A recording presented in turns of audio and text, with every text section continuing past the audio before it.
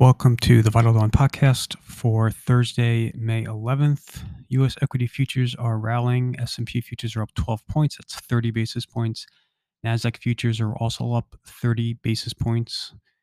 And then the Dow is up just about 30 points, which is 10 basis points. So 10 basis points for the Dow, 30 for the S&P and NASDAQ. In Europe, you have the major indices rallying about 40 to 50 basis points. Relatively broad gains in Europe. Most major subgroups are participating, except for basic resources, which are down about 1%. Autos are down about 50 basis points. And then energy is underperforming also, which energy is about flat. Asia didn't really do much overnight. You had the Nikkei end essentially unchanged. The Hang Seng fell about 10 basis points. The Shanghai Comp fell about 30 basis points. So a few moving pieces this morning. I think, part of this is just an extension of what we saw yesterday in the U.S. The CPI for April, which we got yesterday morning, I know people like to kind of backfill narratives based on how the market moves. So initially, people said it was positive, then they said it was negative, and then it was positive again as our stocks rallied. I think it's a clear positive. It certainly didn't deviate dramatically from expectations, but it still shows a disinflationary pattern in place. Beneath the surface, there was an encouraging trend on the services front. So core services, which is a huge area of focus for the Fed, is cooling. Definitely not happening as quickly as hoped, but I think in general, again, the CPI was positive. It reinforces the message from the Fed that they are done hiking. There still is a big issue about second half rate cuts, and the market is probably too aggressive in pricing in rate cuts. But I think the bar for future hikes is very, very high, and the CPI certainly did not clear it yesterday. So all that being said, into this morning, overnight on the debt ceiling, really nothing new. There really haven't been a lot of debt ceiling headlines since the Tuesday afternoon meeting at the White House. Staffs from both sides are talking. There's another leaders meeting scheduled for tomorrow. The public rhetoric is still not very helpful. I think there's a sense that you're going to see some type of resolution, that they're not going to allow a breach of the debt ceiling to occur. I think that is my view as well. You're going to see ongoing headline risk, but at the end of the day, um, it is in no one's political interest to permit a debt ceiling breach to happen. You did have Trump overnight with his big CNN town hall. He urged Republicans to allow a default. He thinks it won't be a big deal if there are not massive spending cuts. So that would place some pressure, presumably, on on House Republicans. But unclear if that really kind of changes the calculus on this whole topic. So not really much on the debt ceiling. Still kind of waiting to see how this all unfolds.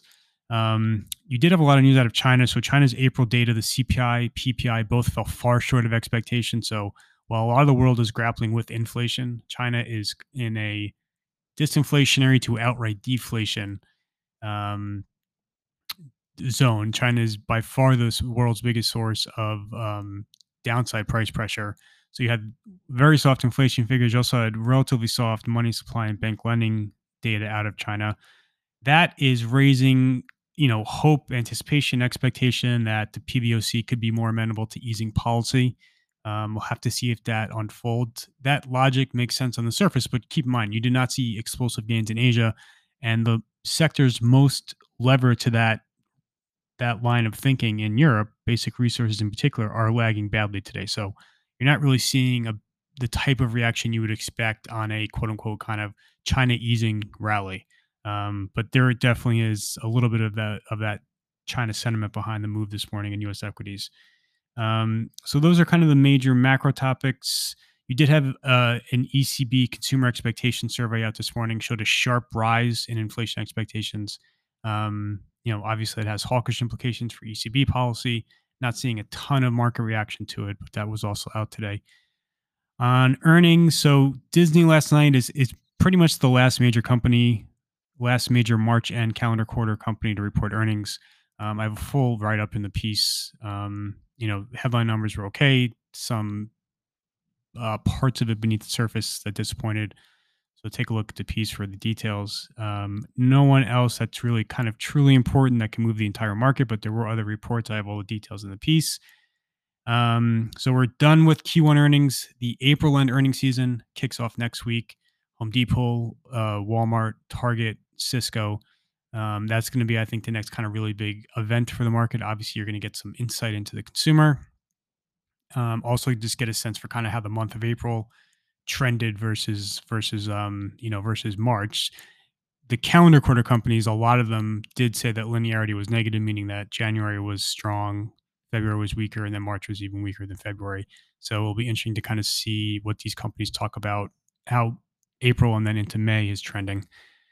For today on the calendar specifically, you get the BOE, widely expected they're going to hike 25 basis points. You get the US PPI and weekly claims at 8:30, and then there's really not much on the earnings. You have a couple before the open. JD actually will be interesting. That's going to be the first Chinese ADR earnings report for Chinese tech company. We get Alibaba and Tencent next week, so JD this morning will kick off the China season. And that's pretty much it as far as major earnings reported. Major earnings are concerned, and there's really no one major scheduled for after the close. And that is everything for today. For my subscribers, there will not be a vital market recap published at 4 o'clock today. Everything will resume as normal tomorrow, but there won't be that one piece today at 4 o'clock. And that is everything for today, Thursday, May 11th. Thank you for listening.